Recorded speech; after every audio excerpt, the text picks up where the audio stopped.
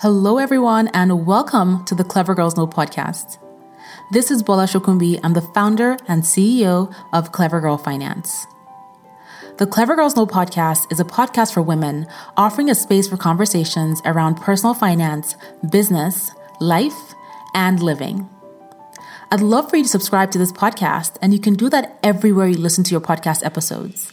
And if you love what you listen to, head on over to iTunes and leave a review so that other amazing women just like you can find this podcast as well.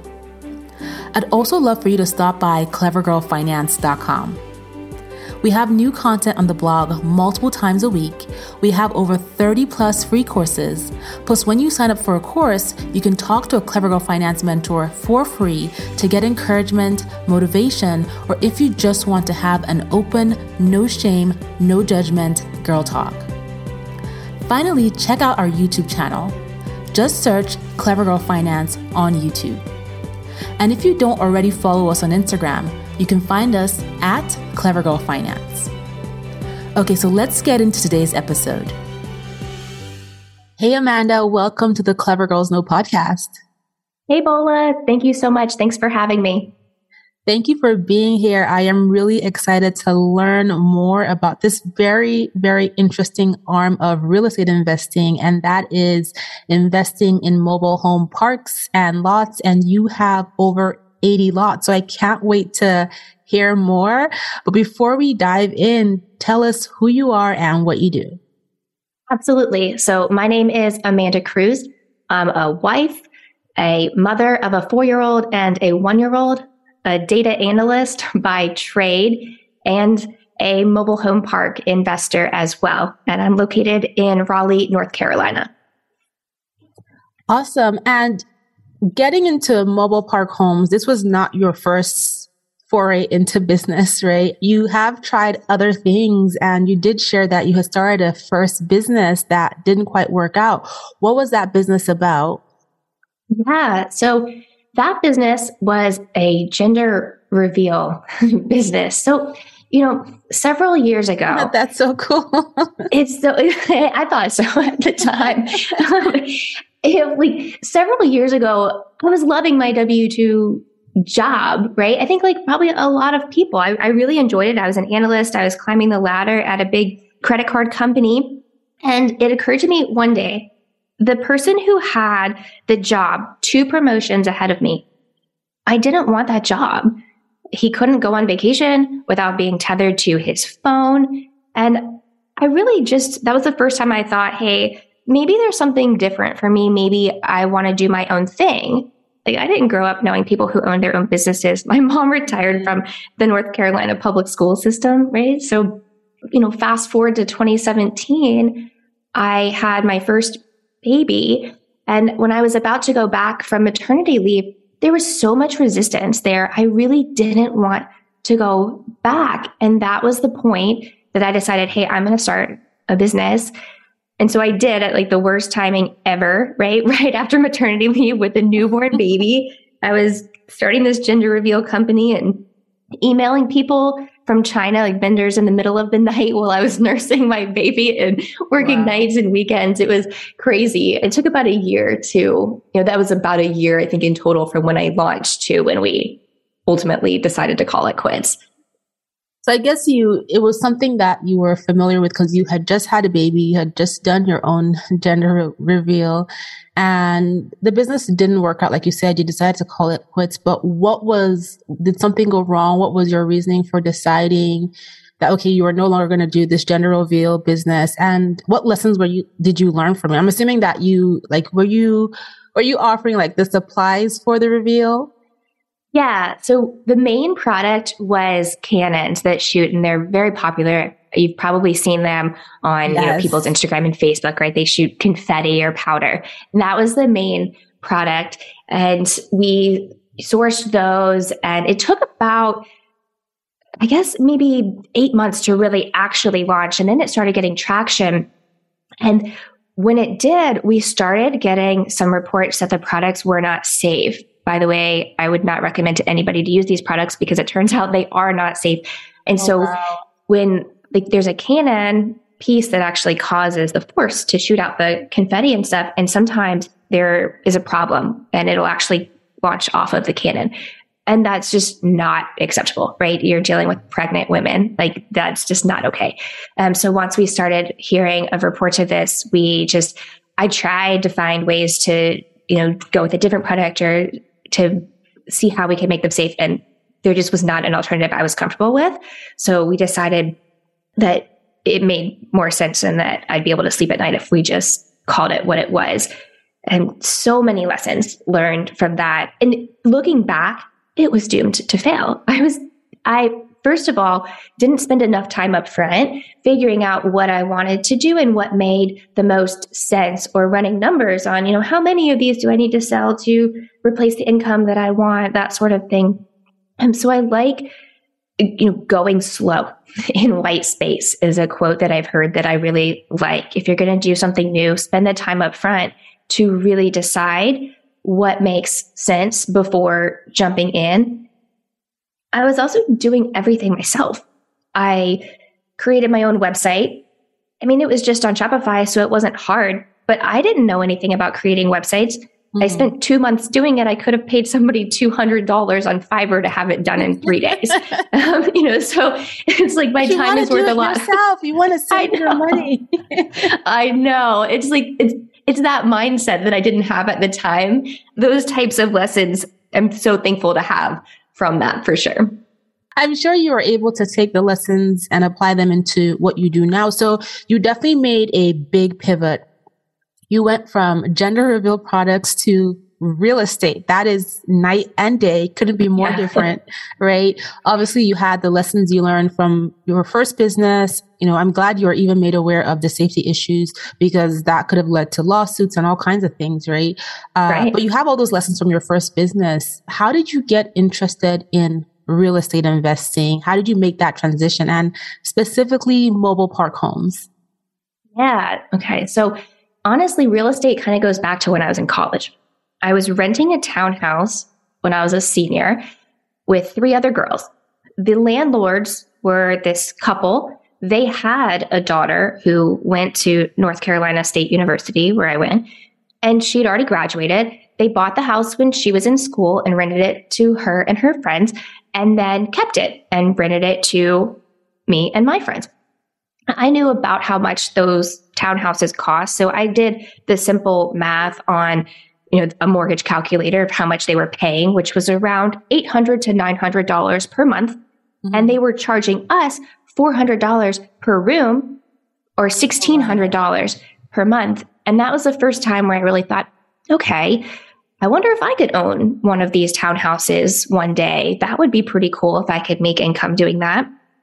And that kind of was always in my head. I looked into it a few other times, sort of after college, and never really jumped in. And then when we were going to shut that down, I realized, like, hey, let's go into this. I'm very interested in it. I sort of always have been. We bought a duplex in 2018 and fixed that up some and put renters in there. And that was great. And then we did another sort of single family home. We renovated it.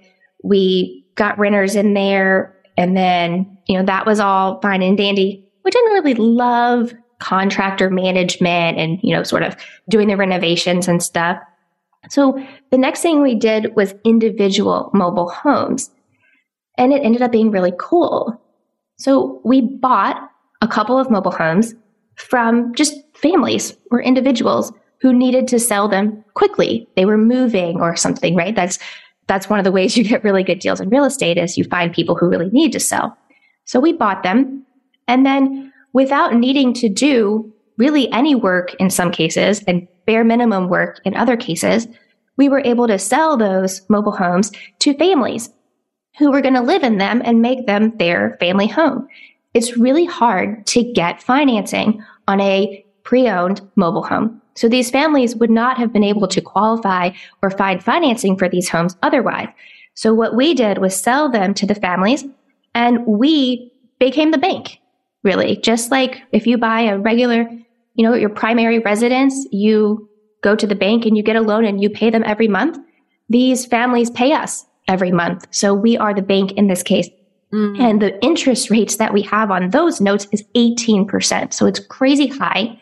And we're able to get these families into homes. So it just felt really great to be doing something good with affordable housing and getting a great return. And we really were wanting to go bigger in that space.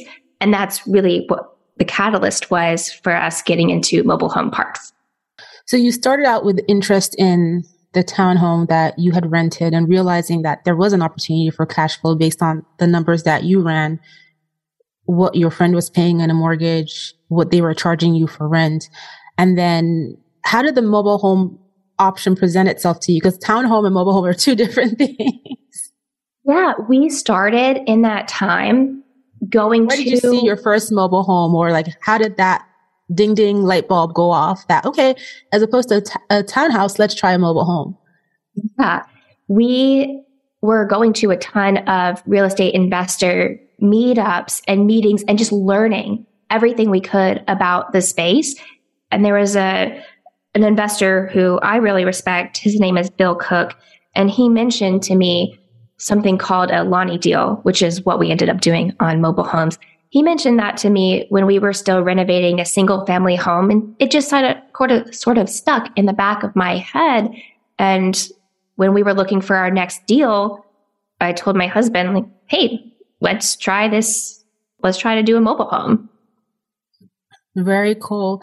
And so how does investing in a mobile home look like? I know you talked about briefly where you got loans to purchase the mobile homes and then you sell it to other families who pay you in the form of you being a bank, quote unquote. But what does it look like? What's the average cost of a mobile home and what type of expenses are associated with a mobile home, right? I'm assuming they're a little different from like your traditional single family or townhouse. Yeah. So actually we are now owning entire parks. So we started with the individual homes and now we own parks. And so there are a couple of different flavors of mobile home parks. In one flavor, you own the land. So we own the land, we own the roads and the infrastructure, like septic systems, for example. For anybody who doesn't know what a septic system is, if you don't live close enough to city or county infrastructure, then your sewage still needs to go somewhere and it goes into a septic system that is on your land. I have a septic system. Okay. Very familiar because we've had to replace the septic system. Yes, not cheap. No. And so painful. Yes, that's right. And so we own the land and the septic systems and the roads and all of that. And our residents own their own homes. They all own their own homes and they pay us what's called lot rent. They pay us every month in order to keep their homes that they own on the land that we own. And that's the type of mobile home park that's our top preference. Then there's another sort of way of doing it where as the owner of the park, you also own all of the homes in your park or some of the homes in your park. And in that case, it's really like a traditional rental. People pay you and they rent the home and you own the home and maintain the home and you own the land and the roads and the septics and anything else. And so in our park, our residents are paying about $200 a month to keep each of their homes on our land. Okay. And we have, let's say at one of our parks, we have about 50 lots. So there's about $10,000 a month of income there coming in.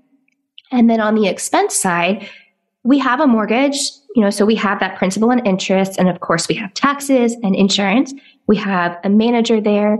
We have maintenance. So every couple of years, septic systems need to be pumped or making sure the roads are in good repair. There's plenty of gravel on them, that sort of thing.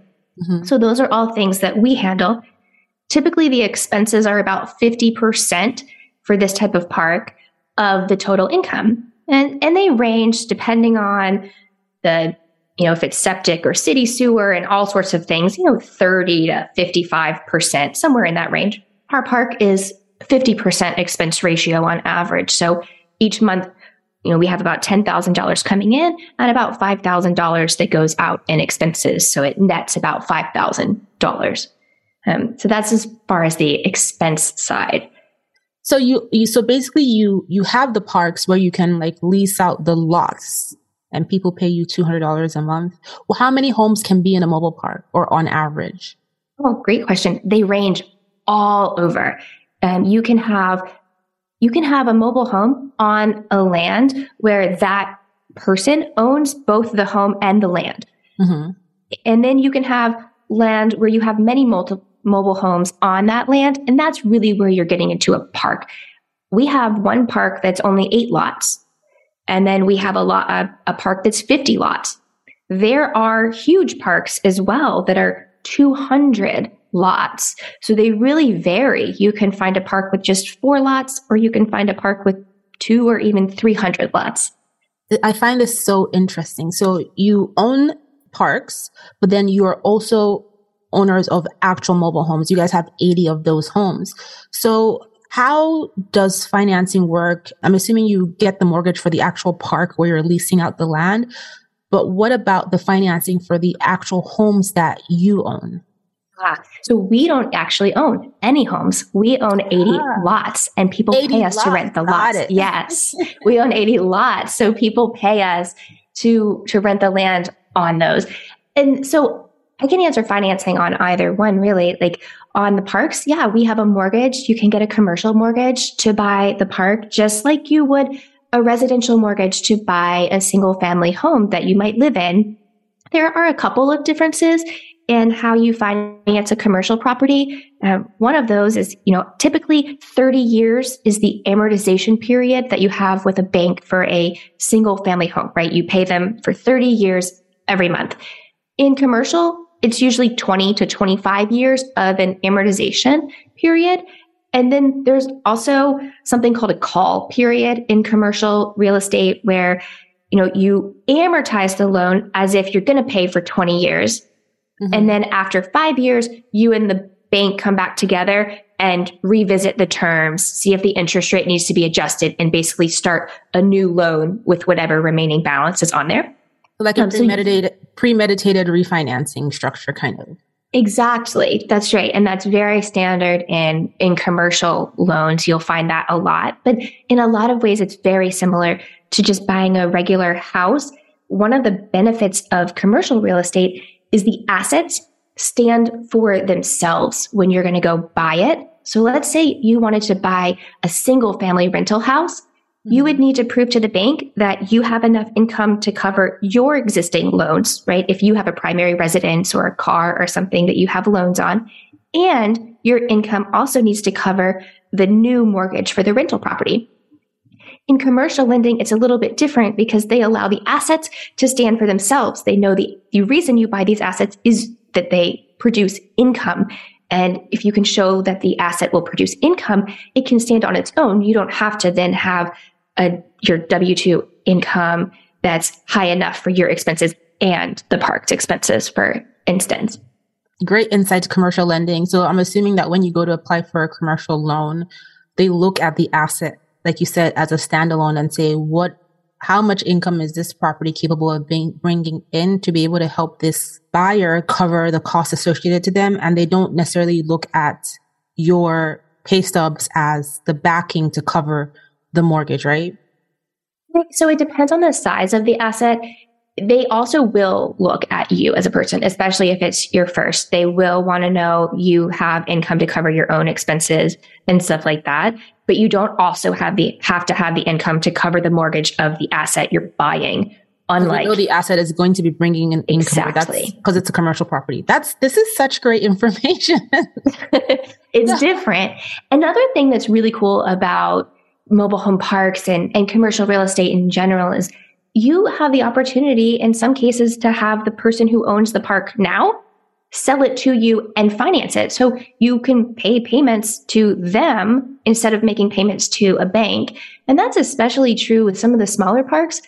A lot of, if it's an 8 or 10 lot park, a lot of times commercial lenders, they don't want to go down to a mortgage payment that low. So you may be able to just work with the seller and say, hey, I'll pay you 10, 20% down and then pay you over time. And you just work with that person and decide the monthly payments. You can also partner with people. If if you have the money, maybe, but no time because you're so busy with your job, then maybe you have somebody who wants to manage it for you, or vice versa. If you have some time and you want a side hustle and you can go out and manage the park and spend a couple hours a month making sure everybody's paying and stuff like that, you can find people who have the money at local, real estate investor associations and things like that. Maybe they're further along in their investing careers. They have money, but they don't want to go out and spend the time any longer. So you can partner together and split the profits. So Amanda, just to be clear, you have 3 mobile home parks, and combined they make up 80 mobile home lots. That's exactly right, Bola. Yep. So how do you manage these 3 parks or these 80 lots tied to 80 different families? How do you go about management of just human relations, collecting your money, et cetera, et cetera? Such a good question, right? It seems exhausting. So we have a manager who manages 2 of the parks for us. Okay. In our business, I do underwriting, the analysis side, and I do investor relations. My husband does asset management. So he manages the manager of 2 of our parks. We have about 75 lots that are within a couple miles of each other. So that manager is the one who makes sure rents are collected, and if there are any maintenance issues with a leak or anything like that, he handles all of that and then reports into my husband, who can give him guidance and stuff like that. So having that person on the ground. Then we have a smaller park. It's 8 lots, and we're 50-50 partners with another investor. In that case, that she had individual rental experience. She had a couple of rental homes and had never done mobile home parks. We, obviously have done mobile home parks previously. She wanted to do the work. That park needed new homes brought into lots that were empty and all sorts of stuff. So she did the work, and we provided guidance, and we partnered in that way. So in that park, our investor partner does the boots on the ground, making sure rent's collected and that sort of thing. That's very cool. So for the parks where you have a property manager or someone that you pay that your husband manages, the cost of their payment comes out of that 50% of expenses that you mentioned. Yep, that's exactly right. Lots. Okay. And on average, how much do you pay that person? Is it a percentage of the rent? Is it a fixed amount every month? Yeah, on the smaller parks, a manager might get the lot rent for free. For instance, if they live in the house in the park, if they have their own house in the park, maybe they get free lot rent, and they're just, not taking a lot of time, just making sure rent's collected, but it doesn't take them that many hours a month or anything like that. And then on our park, where we have one manager who's now over 75 lots, we pay him about $800 a month. Okay, so about 4 lots, the equivalent of 4 lots. Yeah, and it sort of scales as you get, it obviously with so many things, with scale, you get more efficiency. We wouldn't necessarily need to pay him, another 1 month's lot rent just to do another 20 houses. It becomes easier as it scales, just like, sort of with anything else. But that's a decent rule of thumb there. So one of the biggest, I think, hindrances of people who are interested in real estate but don't want to deal with all the trouble is the management, right? Yes. And that's where hiring a property manager can be helpful at cost.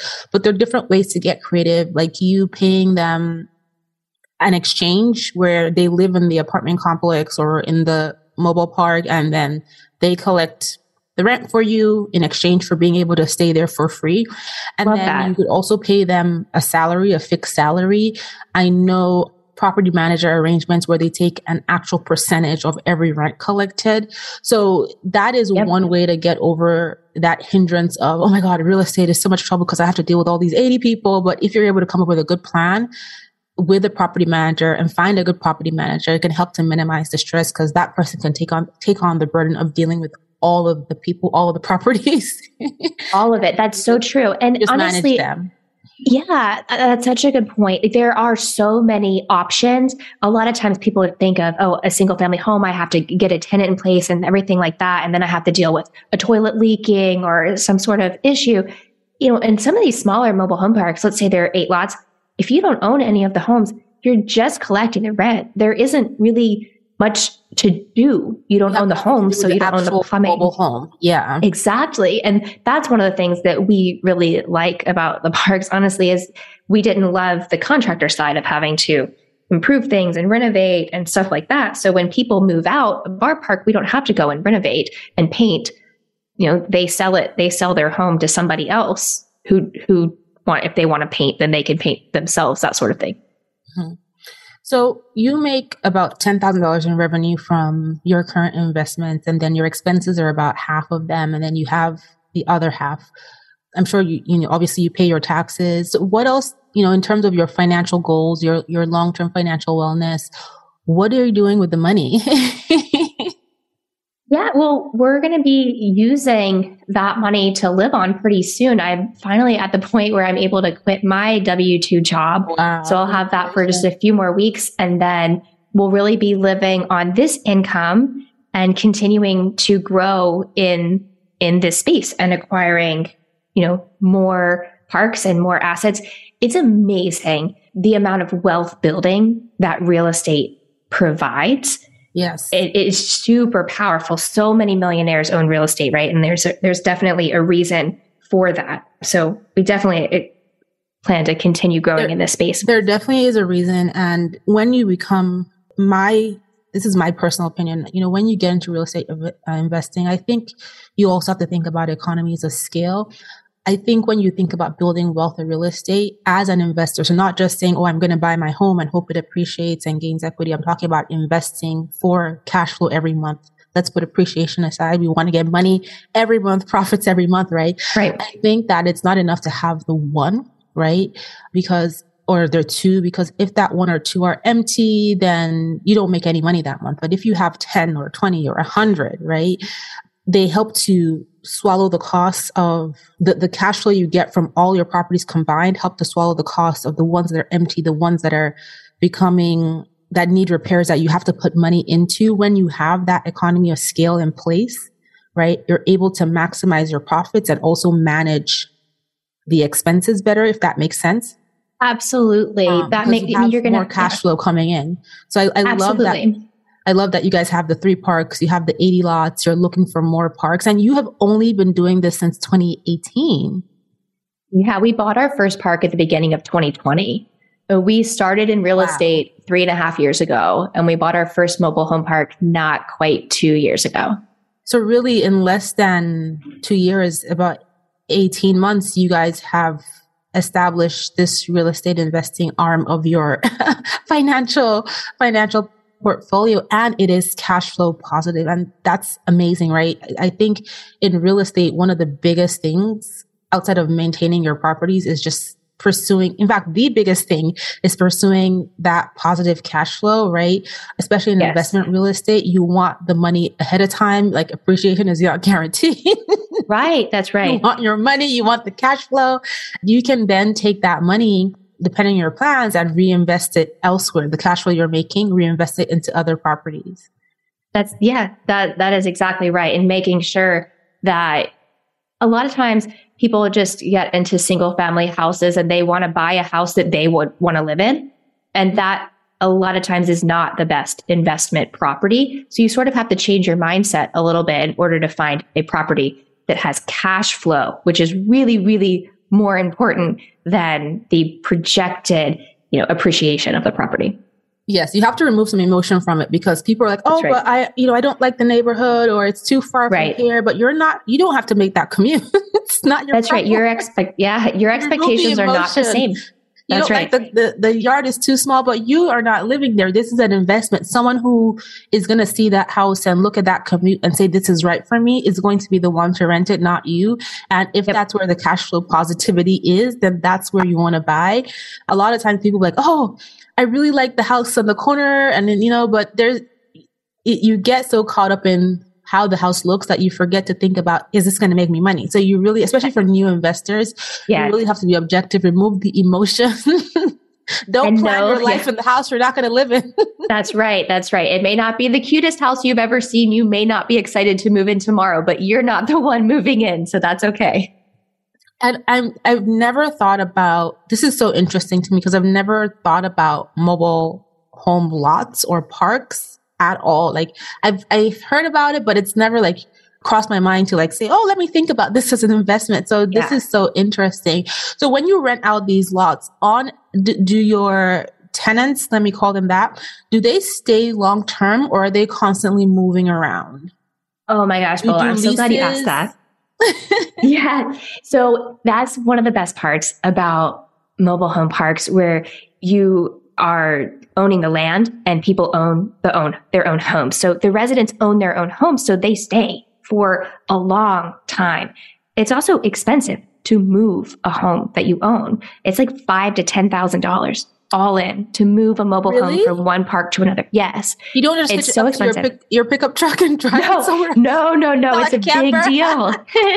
No, it's a big deal. And so if you think of this is affordable housing, these residents do not have $5,000 to $10,000 to go moving a home from one place to another. So they tend to stay in the parks. And what happens if they want to move is they sell their home to somebody else. But as the owner of the land, we keep getting that income. Yes. That is, I love that. That's a valuable asset. Yeah, you own the land, you rent out the land to people who need it. And if they are no longer interested, they either move or they sell and you get a new tenant. That's so interesting. So for someone who's thinking about investing in real estate, or they just got an aha moment about mobile home lots, what 3 pieces of advice based on your own experience would you give to someone who is really curious about this aspect of real estate investing and wants to get started? Okay, the first thing I would say is be clear on your goal. What is it that you are thinking you want out of real estate investing? Do you just want that one house and maybe a couple $100s a month net in cash flow, but pretty hands off? Are you looking for a side hustle and a bit more income? Are you looking to one day replace the income that you have from a job to be your own boss and have your own schedule and make thousands of dollars per month from it? There are so many ways you can go, but make sure you know what your ultimate goal is. Once you know your goal, again, going slow in the white space would be the second thing. Easy to just say, hey, I understand the idea of owning a rental property. You own a house. Maybe I own my primary residence. Maybe I don't, but probably most listeners know somebody who owns a house. So it seems comfortable to, buy a rental house. But there are so many ways to invest in real estate, right? You can buy a duplex. You can buy a small apartment building. You can buy a small mobile home park. There are many ways. Farmland. You can buy farmland. Oh my gosh, there's so many ways. That's everything. Yeah. And so really just taking some time, I would time box it, because you could spend the rest of your life learning everything about real estate and never actually investing in real estate. That's true. But do spend some time exploring different avenues versus just the standard rental property. And once you find something that calls to you, learn about that specific thing and give yourself a timeline with goals and jump in. There's at some point, analysis paralysis becomes a thing, and we can move past our fear and jump in and try it. The third thing I would really say is evaluate the skills you bring to the table. Are you a number cruncher? Are you an analyst? That's awesome if you are. A lot of people don't want anything to do with that. That's great. But if you're going to get into real estate, you need to make sure you're making money. So do you have a partner, a spouse, a friend who you can bring in to fill in that analysis piece, if that's what you need? Or is it money that you need? You may, hey, I want to go out and hustle and spend some time every month, but I don't have the money. That's great. Go to places where you can meet people that have that, like real estate investor associations. They have them in basically every state all over the place. They're typically very inexpensive or free to join, or real estate meetups, and meet other people who are doing it and really find the skills that you have and the skills that you need a partner or somebody else to bring that you can mesh together. Awesome. Those are really, really great tips. A lot to think about. I definitely can be a victim of analysis paralysis. I'll get all the information. I'll keep looking for more information and I won't make any decisions. So that's really important. Also knowing what your strong skill sets are and where you're going to need help and where you're going to need guidance. Like, for you guys, you got the property manager, right? You figured out, okay, we're not going to do this. We don't want to do this. Let's hire someone. And you factored the cost into your expenses. You're not a number cruncher. Sit with an accountant, sit with someone who, has real experience with real estate and have them help you understand how your costs break down. This is really great. Thank you so much for sharing your experience with mobile home lots. And, it's only been 18 months. This can only go up from here. So this is very exciting. Thank you. Thank you for having me. I really appreciate it. Before I let you go, though, you have to share, what is your Clever Girl superpower? I think my superpower is wanting to learn. I love learning new things. As you can tell, it's how we got into real estate, mobile home parks, and all sorts of different things, and just reading books. How can I do things more efficiently? What are things that challenge my way of thinking? I love to just absorb new information and continue evolving and growing as a person. That's awesome. And we just touched the tip of the iceberg with this discussion on mobile home lots and parks. So for anyone who wants to learn more, who wants to follow your journey, who wants to get more involved in investing in mobile home lots and learn from you, where can they find you? Yeah, so you can check out my website. I have a video on the 3 reasons mobile home parks make better investments than single family homes. That's at voyageinvesting.com/free. I also post a ton of information on building wealth, real estate investing, and mobile home park investing on Instagram. So follow me at Investing with Amanda. Awesome. And we'll be sure to include those links in the show notes so folks can find you easily. Thank you so much for being here, Amanda. This was awesome. Thank you so much, Bola. Have a good one. Thank you so much for tuning into this episode, and I hope you enjoyed it. If you've loved the episode, but you don't yet subscribe to the podcast, you can do that everywhere you listen to your podcast episodes, and head on over to iTunes and leave a review so other amazing women just like you can find this podcast as well. Thank you so much for being here, and I'll talk to you on the next episode.